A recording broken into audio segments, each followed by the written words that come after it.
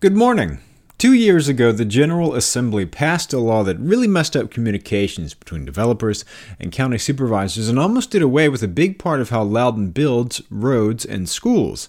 But this year, state lawmakers say they're working on a fix. For Wednesday, October 31st.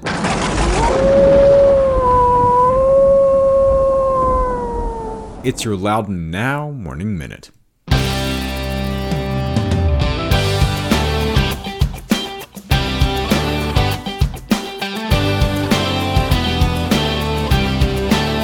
Northern Virginia's premier indoor beer festival is back. Saturday, November 3rd, more than 25 breweries will be at HangarFest. Hang out inside the ProJet Aviation Hangar at Leesburg Airport and try the latest collaboration from along the Loco Ale Trail, a saison to benefit Hero Homes, building homes for veterans. It's HangarFest this Saturday, November 3rd at Leesburg Executive Airport. Visit LocoAleTrail.com for tickets and more information. That's LocoAleTrail.com.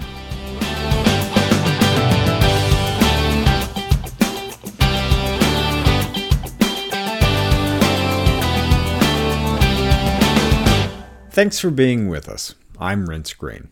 State lawmakers say they're working on a fix to legislation from 2016 that crippled Loudoun County's ability to negotiate with developers across much of the county.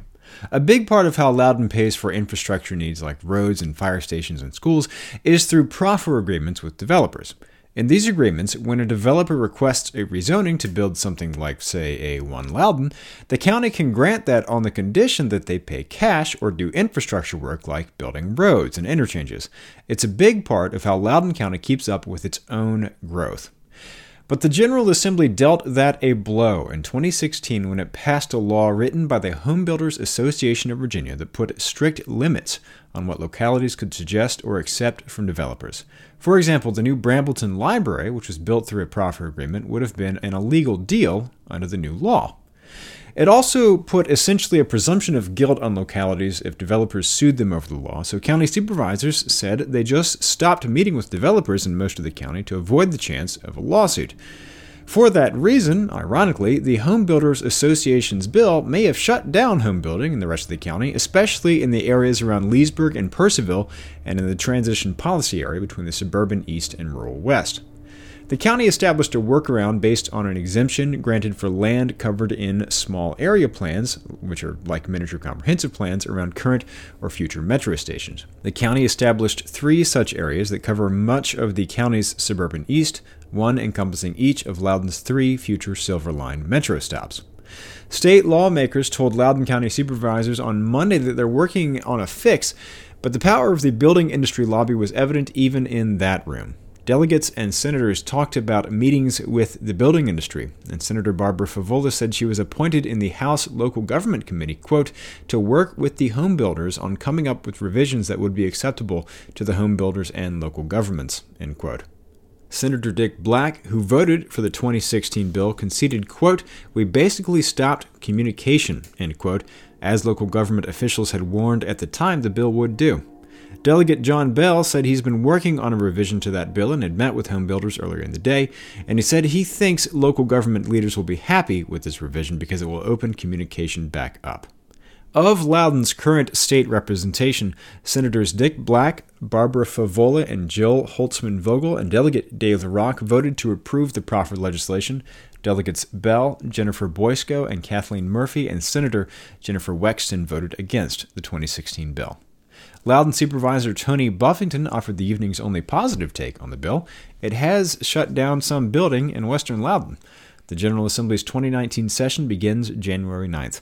Go to loudounnow.com/morningminute to check out the whole story. In other news, 2 days after a shooting at a synagogue in Pittsburgh left 11 people dead and 6 injured, the Loudoun community came together at a synagogue near Leesburg to mourn the loss of life. A standing room only crowd representing all different religions and backgrounds packed into the congregation Sha'ar Shalom Synagogue in Leesburg for a Fighting Hate with Faith vigil to reflect on Saturday's tragedy. Rabbi David Greenspan said, tonight we answer hate with statements of faith. 2 more people have thrown their hat in the ring to fill the vacant school board seat, making a total of 4 so far as of yesterday evening. It's happening fast. The Catoctin district seat was vacated last week by Eric DeKinnip, who resigned with 14 months left in his first term. And as of yesterday, 4 people have publicly announced they will apply for the job. Now, Jenna Alexander, director of the Hunt District PTA, which includes 50 of Loudoun schools, and Chris Kroll, founder of Loudoun County Parents of Gifted Students, have joined the contest. They join Luckett's Elementary School PTA President Amy Tribier and former school board member Bob Onizer. And they may not be the last. Others have said they may throw their hat in the ring, but have not yet made their decision public. Alexander, a 12-year resident of Loudoun, describes herself as a passionate advocate of the county's rural school communities for the past 5 years. She's a familiar face at school board meetings, often advocating for more resources for Loudoun's smallest elementary schools. She's also served as the treasurer and president of Hamilton Elementary Schools PTA, and her children attend Hamilton Elementary and Blue Ridge Middle School. Kroll is a former teacher and mother of 2. Her sons have attended public, private, and homeschool and currently attend Loudoun County High School and J.L. Simpson Middle School. Kroll founded the support group for gifted parents, Loudoun County Parents of Gifted Students, as well as a parent consulting group that educates and supports families across the nation.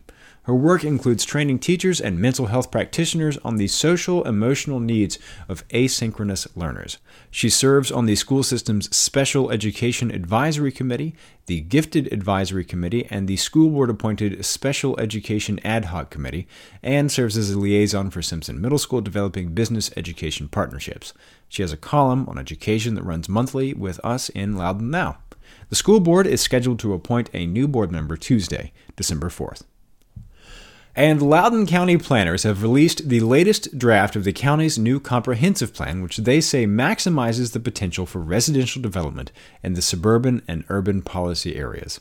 Deputy Director of Planning and Zoning Elena Ray said the latest draft implements the Planning Commission's direction by maximizing the potential for residential development in the county's suburban and urban areas. She said it has more options for building housing like compact residential development, infill, and revitalization. The latest draft also calls for a new Potomac River crossing.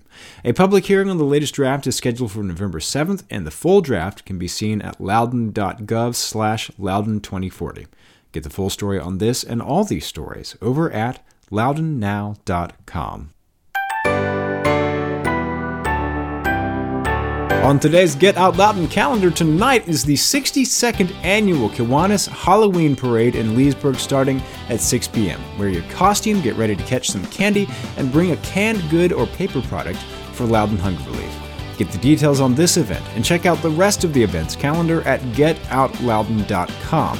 And if you like the Morning Minute, dress up as a reporter for the Halloween Parade tonight. It's actually a pretty easy costume to tell your friends, and subscribe wherever you get your podcasts, and it'll be waiting for you there every morning. Okay, have a great day.